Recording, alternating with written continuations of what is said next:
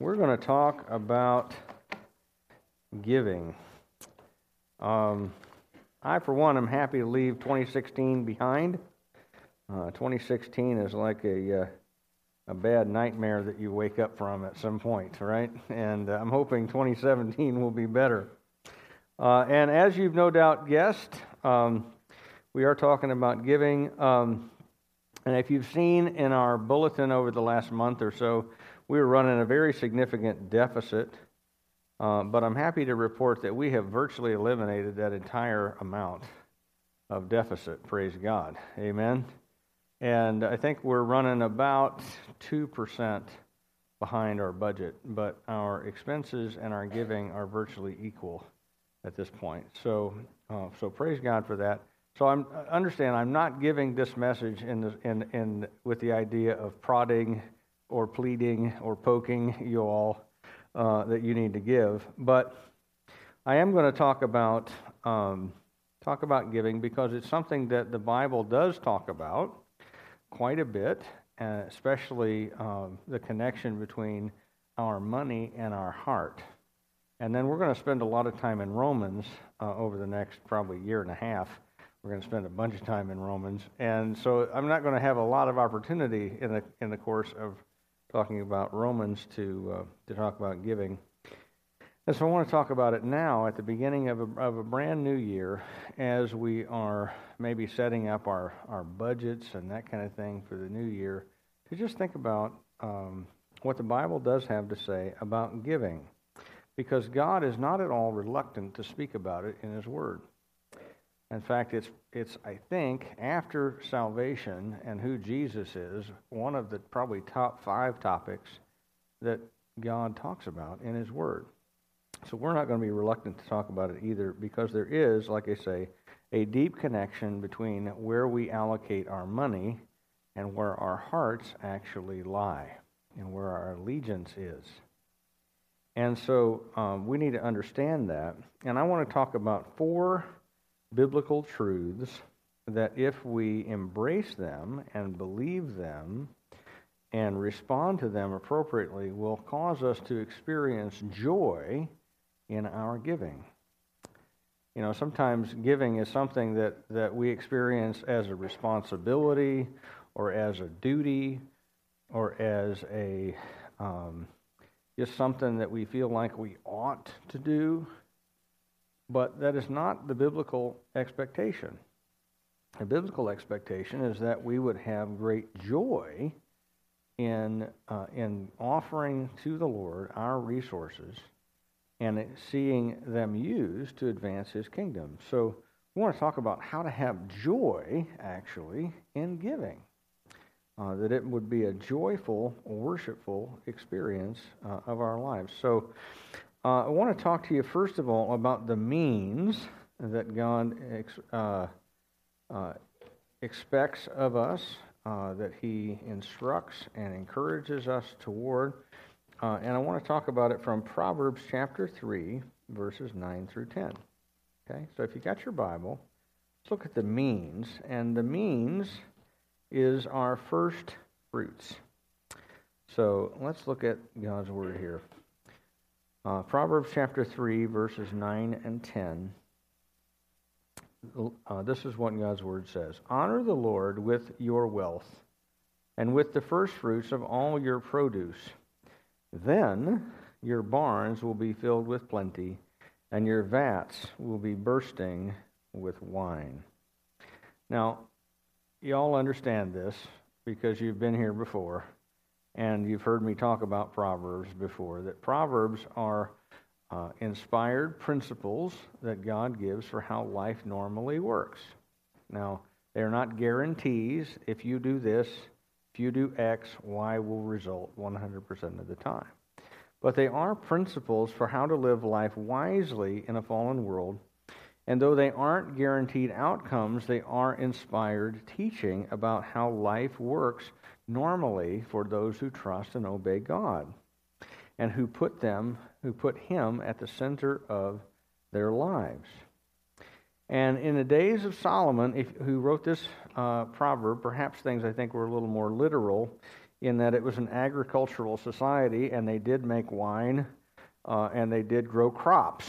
And so when it's talking about first fruits and wine and these things, it's literally what they did offer to the Lord. They would bring in the first part of their grape harvest and the first of their wheat harvest and the firstborn of all of their animals, and they would literally bring that stuff in as a sacrifice to the Lord. And the idea is that, God, I am bringing you the first and the best of what I have, with the hope that you will also bring in the remainder of the harvest that I have not yet brought in, and that we honor him first in what we do. In other words, that a person who is wise, a person who reveres the Lord and obeys him, honors the Lord with his wealth, and specifically does so by giving the first portion of their income to him. Now, I remember being taught this principle when I was a student at Taylor, more years ago than I'd like to admit. 20-some, I'll say that, okay. I had a professor named Rick Seaman who told us, one of the first things you need to do whenever a check comes in, y'all, is take off the top whatever it is you're going to give.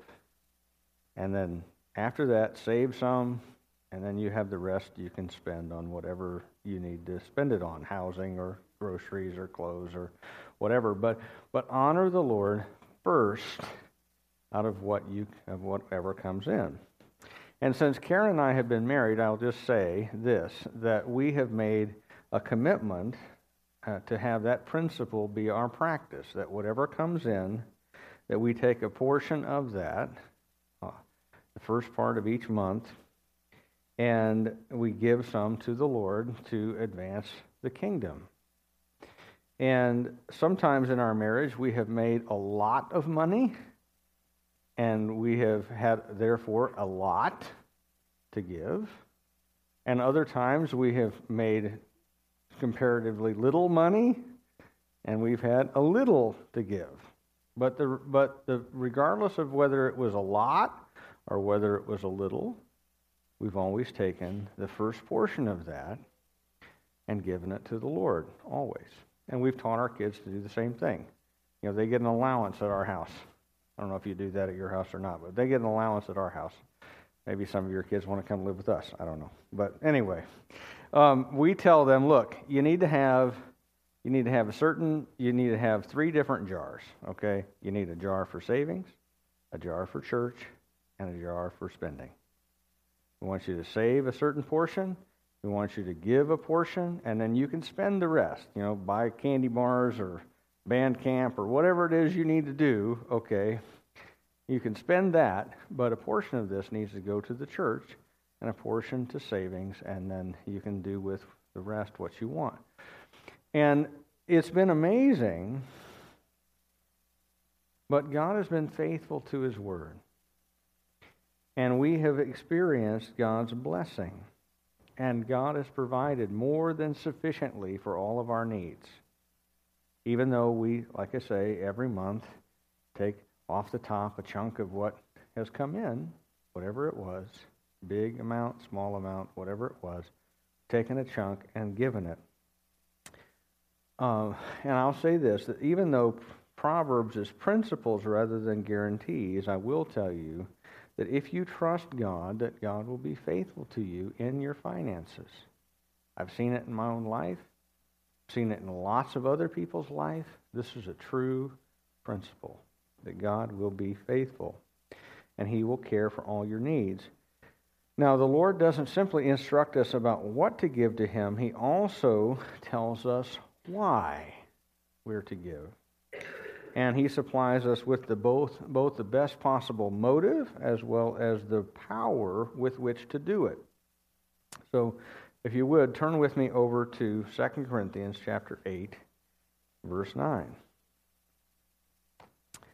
2 Corinthians chapter 8, verse 9. 2 Corinthians chapter 8, verse 9 says this. For you know the grace of our Lord Jesus Christ, that though he was rich, yet for your sake he became poor, so that you, by his poverty, might become rich. Now, 2 Corinthians chapter 8 and 9 are two chapters in the New Testament that are all about giving. The whole of those two chapters all have to do with giving. And I want you to answer me this question as we look at this verse. When you have given something in the past, whether it's to the church or to something else, why did you do it? Why? Well, I can tell you that I'm aware of a lot of reasons that people give. Sometimes people give based on there's a need that's presented. Hey, we need $200 for this, or we need $3,000 for this mission trip or whatever, and people will give sometimes in response to a need. Some people will give because they want to support a particular cause, or they want to support a particular institution. So let's say that a political party calls you up and you want to support their candidate, and so you give to that. Or, a Christian camp or organization calls and they need some money, and you want to support that institution and their cause that they're trying to advance, and so you give to that because you want to support that institution. I've given to any number of kids that have come to my door for scouts or band or whatever, right? They want to go on a trip and they're peddling magazines, and I've bought all kinds of magazines over the years because I want to help this kid, right? And sometimes I've given because I feel guilty if I don't, right? Anybody ever given on that basis? Where you're in some room, and then somebody's really cranking up the emotional manipulation, and there's, or you've watched those ads on TV, and they've got Sarah McLachlan playing, and and they've got sad puppies everywhere, and you're like, oh, that's terrible. I need to give to the ASPCA or whatever, right? Okay, and you give out of guilt, right? You get emotionally manipulated and guilt into that. And a lot of times Christians give to their church or to missions or to any number of things out of just simply obedience. They know that God's word says they should give, and so they do. They obey. And that's those, some of those motivations aren't bad. Some of them are pretty good. But look at what Paul says our motivation is to be. You know the grace revealed in our Lord Jesus Christ, that though he was rich, yet for our sakes he became poor, that we through his poverty might become rich. In other words, we don't give because we simply agree with the cause. We don't just give out of obedience, although we should obey. We don't give because we feel guilty. We give because we are the recipients of a great gift from God. A gift of grace by which Jesus Christ, who is Lord of the universe, amen? Now, I don't know how wealthy or poor you are, but I'll assure you that Lord of creation ranks at the top of wealthy individuals. Amen? Right? All things that exist belong to me if I am Lord of creation. Right? Everything that exists belongs to Jesus. And yet, Paul says he became poor. Now, some of you remember, where was Jesus born? In a barn, right? I mean, that's the one thing Jesus' mama could never say to him. Were you born in a barn, boy? Right? As a matter of fact, right? All right? Now, can I just say this? Can I just go on record and say that to go from Lord of creation to lying in a feed trough is a relatively big distance. Can I say that? Will you agree with that? Okay. For your sakes became poor. He became incarnate. He lived not as a king, but as a peasant. Crucified, died a shameful death, naked and bleeding for your sin. In other words, our motivation for giving is the gospel itself. That just as Christ has given a great gift to us, so we who are recipients of a great gift then give.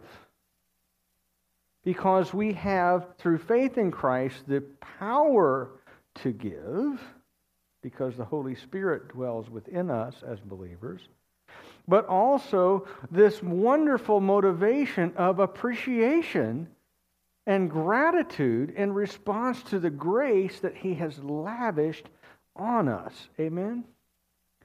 You remember Jesus' parable? Jesus tells a parable as a woman comes into dinner that he's having with the Pharisee, and the woman comes in and is washing his feet with her tears and wiping them with her hair. And Simon, who's the Pharisee, says, if this man were a prophet, he says to himself, if this man were a prophet, he would know what sort of woman this is that is touching him. He wouldn't let her do that. And Jesus, in response, answers his thoughts, which is one of the ways that we know that Jesus is God, by the way, is that He would answer people's internal conversations, right? And He says, what do you think, Simon? Suppose that a master had two servants who owed him money, one 500 days' wages and the other 50 days' wages. And he came and he forgave the debts of both of them. Which one do you think loves him more? And Simon says, I suppose the one who had a bigger debt forgiven. He says, you have judged correctly. And then he says, do you see this woman? Her sins are forgiven, and she loves much. And he says, but he who is forgiven little loves little. And his point is this, is that if you understand how much you have been given, then that ought to overflow into gratitude and then into giving. Amen? Because when we realize that God has given everything for us and to us, then we have no problem responding with gratitude and generosity to that. Amen? Suppose that your house, as an example, I don't know how big your mortgage is or if you still have one, but let's say that you were at the very beginning of your mortgage and you owe $150,000 to Chase Bank, Manhattan, right? And all of a sudden, on the next month, you get a letter in the mail that says, so-and-so has paid off your mortgage, and you now can burn the note. And would that be a great gift? Amen. That would be a great gift, right? Now, do you think that person would get at least a thank you note? Right? I mean, yeah. In fact, they're getting invited over for Christmas every year, right? It might be no one else on your Christmas list who gets a card, but they get a card for the rest of your life, right? Why? Because when you realize how much you have been given, it overflows into gratitude. And you now have a motive for generosity because you're a recipient unmerited grace, right? So that's the motive, is the gospel. A person who has been transformed by grace can also extend grace to other people. And in so doing, we become imitators of God's love to us. That just as we have been recipients of grace, we extend grace to other people. And if we give according to this motive, with the gospel in mind, then we become people who give with God's method of cheerful generosity. Now, I want to show you that. It's over a page or so in your Bible, chapter 9 of 2 Corinthians, verses 6 through 10. This is what Paul says there. The point is this: whoever sows sparingly will also reap sparingly, and whoever sows bountifully will also reap bountifully. Each one must give as he has decided in his heart, not reluctantly or under compulsion, for God loves a cheerful giver. And God is able to make all grace abound to you, so that having all sufficiency in all things at all times you may abound in every good work, as it is written. He distributed freely, he has given to the poor, his righteousness endures forever. He who supplies seed to the sower and bread for food will supply and multiply your seed for sowing and increase the harvest of your righteousness. Now, this last summer, Karen and I did not plant a garden for the very simple reason that she and I are both working full-time, and our kids are off at things like band and summer camp and whatever, and there's no one at home to tend the garden, right? But in most years, we've planted a garden, and I'm not the world's best gardener. In fact, by about August, there's weeds coming up everywhere, and I'm just trying to, salvage whatever is left, right? I've gotten tired of dealing with it by that point. But this I do know about gardening, that if you want to have a lot of things to harvest, you have to plant a lot of things in the beginning, right? You have to put a lot of bean seeds in the garden if you want to have a lot of green beans to eat. If you want to have a lot of tomatoes, you've got to plant a lot of tomato plants. In fact, well, actually, with tomatoes, you don't have to plant a lot of plants. Okay? But I do know that the more plants you put in the ground, the more abundant the tomato harvest is going to be. Right? And that principle holds, Paul is saying here in 2 Corinthians, with reference to giving too. That if you want big blessings, then big sowing causes big blessing. And that God, in addition to that, is able to ensure that we abound in good works. And he's saying that he who gives us what we need can multiply what we have so that we have an increase in righteousness that we produce. So to summarize a little bit more, what Paul is saying is you can't outgive the Lord. And I've seen this happen where people give generously, and then for whatever reason, God chooses to bless them, and then they have more to give even more generously. And it seems like the more they give, the more they have. Just like planting tomatoes, right? The more you plant, the more you've got, to a point where at some point you just start sacking them up and like leaving them at the neighbor's house. People you don't know, you drive by and set a sack in their driveway, right? You're just trying to get rid of them all, right? And the point is true that you cannot outgive the Lord.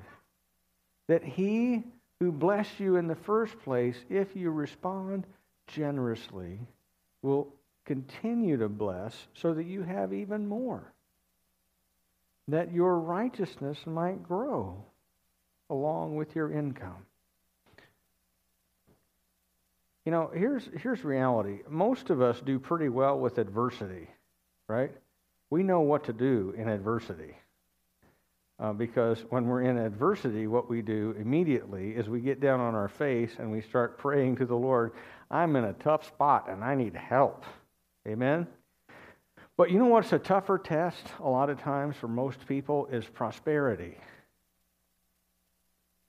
When everything is going good, when the cotton is high, and daddy's rich and mama's good looking, right?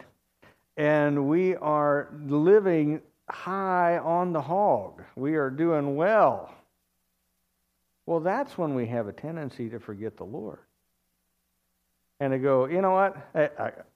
I'll get back to you when things get tough, but I got this wired for the time being, right? And Paul is saying, no, when things are good, give. Give. Give when things are not good, because God is able to supply you with more seed, which will grow more plants, which grow more harvest, right? And that there is a connection between a generous heart and a righteous person. And the more generous you are, the more righteous you become. And you know, I've seen that to be true too, that where you, as you cultivate a spirit of generosity, what happens is you start to hold your stuff with a little less of a tight grip. Because remember, as Peter said, the present heavens and the present earth are reserved for fire. In other words, you're not taking anything out of this world. All that exists on this planet is going to one day be burned up and destroyed. And so we ought not hold on to these things as if they're eternal things, because they're not. In fact, Chuck Swindoll, I remember hearing him preach this. He was talking about that particular passage. And he said, y'all just ought to get a stamp from like Office Depot and go through your house and stamp everything you own with reserved for fire, right? The car, the bookshelves, the books on them, you know, the stove, whatever it is that you think is a precious thing, just stamp it, reserved for fire. Because none of this is going to last. But what does last is your heart and your relationship with God. And the more you cultivate a spirit of generosity, the more your righteousness grows as you become less attached to this stuff and more attached to the Lord of stuff, the Lord who gave you every blessing that you enjoy. Cheerful generosity, right? God loves a cheerful giver, not a grudging giver, not a guilty giver, cheerful giver. All right. One more thing that we need to see, which is the results. And I want you to flip over quickly to Matthew chapter 6, verses 19 to 21. Matthew chapter 6, verses 19 to 21. This is from the Sermon on the Mount. If you're looking for a good Bible study to do here in the new year, do the Sermon on the Mount. Just a little chunk at a time. It'll change your life. Matthew chapter 6, 19 to 21. Do not lay up for yourselves treasures on earth, where moth and rust destroy, and where thieves break in and steal, but lay up for yourselves treasures in heaven, where neither moth nor rust destroys, and where thieves do not break in and steal. For where your treasure is, there your heart will be also. Everything that you can see and touch and taste and smell, every material thing in this world will one day disappear. It will all be gone one day. You know, I have said to people sometimes, I've been to lots of funerals and I have never seen a U-Haul behind the hearse. Never happens. You cannot take any of it with you. It's all going to be gone. This world is going to be replaced one day by the new heavens and the new earth. the home of righteousness. And the only things that will outlast this world are whatever you have done for the sake of Christ and your soul. Those are the only things that will outlast this world. And so giving is one part of what we are doing for Christ. And when you give, you aren't sacrificing. What you are doing is sending it on ahead of you for your reward. You cannot take it with you, but you can send it on ahead as a lasting reward from the Lord of what you have done for Christ. Treasure in this life is only temporary value. It can buy cars and clothes and fields and farms and gourmet food and exotic vacations. But it can also be invested for eternity in things that gain eternal reward. And whatever you spend it on, Jesus tells us, reveals something about where our heart truly lies. You know, I've said this before too, that if you give me your checkbook and your calendar, I can tell you what you think is important in life. Right? Because your time and your money are the two things you have the least of, and that you never feel like you have enough of. And so whatever you invest your time and your money in is whatever you think is really important. And Jesus is telling us, be sure that where your treasure is where your heart, where you think it should be, right? Because wherever it really is where wherever your treasure really is where your heart actually is. And if your treasure is all in the stuff of this life, guess what? That tells you something about your heart. And if your treasure is invested in things that will outlast this world, in the advancement of the kingdom of God, in the spread of the gospel, in the transformation of people's lives, in the planting of churches, in the growth of ministries, etc., that is something that reveals your heart too. And that is something, in fact, that will gain an eternal reward in a place where your reward doesn't fade away.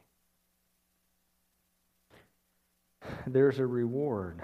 Far better to invest our resources where it can't be stolen or eaten or rust away, and where the returns are always guaranteed. Amen? Now, practically speaking, here's how we handle giving here at Chillicothe Bible Church. We don't take an offering during the service like a lot of churches do. We believe that giving is an act of worship between you and the Lord, and so we provide the opportunity to give through a variety of means. We have these giving boxes up here on the wall. We have another big one out in the hallway. It's not labeled. We probably ought to label it so people know that that's not just a random wooden box out there, but you can give through that. You can give online. You can give via text if you have an online account. If you want to do that, practically speaking, that's how we handle it, because we want to make it simple, and we want to make sure that it's something that is individual between you and the Lord, not something that we are compelling you to do as everybody looks at you as you pass the plate, right? But we want to make you aware that that's how it happens. But we also want to consider these four principles and look at how our lives line up with them and where we need to make adjustments. Okay? So consider this. Consider your means, first of all. Do you give, when you give, from the first fruits of your resources? Do you give from the first portion or from what is left? Some people try to do that, right? They go, well, we got $20 left at the end of the month, so that's the Lord's, right? No, that's not what the Scripture says. The Scripture says, give from the first of what comes in, not from what's left over. Is your giving also something that is non-negotiable? or something that flexes depending on your feelings at the time, right? At our house, we view our giving as very much like the mortgage, just like the mortgage has to be paid or we don't have some place to live. We do our giving as a non-negotiable thing, that this is something that we must do. Whatever else we do, we don't have to eat if it comes down to that, but we do have to give and honor the Lord. Okay. Secondly, our motive. Why do I give? Why? Do I give out of guilt, out of law keeping, or do I give out of gratitude in response to God's grace that He has given to me? Do I give out of a desire to see the kingdom of God advance just as it advanced to include me? The gospel and grace should be my motivation. Is that your motivation or not? If not, can I suggest that you need to spend some time before you do anything else? Just spend some time reflecting on the grandeur and glory of God's grace revealed to you in the sacrifice of Christ on your behalf. And as you think about the gospel and as you think about your sin on the one hand and the sacrifice of Christ and what it truly means, then I think you will develop a heart for giving as well, out of gratitude and in response to grace, rather than simply out of either obedience or guilt. Grace is to be our motivation. And that will produce in you the method of cheerful generosity. How do you give? Are you cheerful about it? Or do you walk over to one of those boxes and deposit that check like a guy who's, giving away a kidney, right? Oh, I have to do this, but here we go. Cheerful generosity is to be our attitude because we are recipients of grace. Do you hold your possessions loosely with an open-handed recognition that everything you possess is God's gift to you? Do you recognize that you can't outgive the Lord? And actually, instead, joyfully give, hoping that God will use your gifts to bless other people just as you have been blessed, and that God will multiply your resources that you can give even more. And then last question on the result here. Where's your treasure? As you really look at your life, what are you really treasuring? Is your heart tied up with things here on earth? Or is your treasure in eternity? Because again, you can't take anything with you. You can send it on ahead to greet you in God's kingdom as a reward. So where is your treasure? The more heavily you invest here, the more reward you will possess. So let's pray and let's ask God's Spirit to transform us so that we can experience the joy of giving. Amen. God, our Heavenly Father, we do thank you that you have been so gracious to us, that we have been given the best of all possible gifts, the gift of your Son, Jesus Christ, and union with him through faith, and transformation to look like him by your Holy Spirit as we read your word and as we cry out to you and ask your Holy Spirit to change us. Father, some of us already know what it is to experience joy and giving, and we invest our treasure here that we might have your reward there and that our hearts might be more deeply connected to you. But some of us, this is a struggle. And Father, wherever we are today, I pray that you would help us by your Holy Spirit to to not only obey your word, but to understand it and to take joy in it and to be transformed by it as we rely on your Holy Spirit. And Father, we ask for your Holy Spirit to help us. In Jesus' name, amen.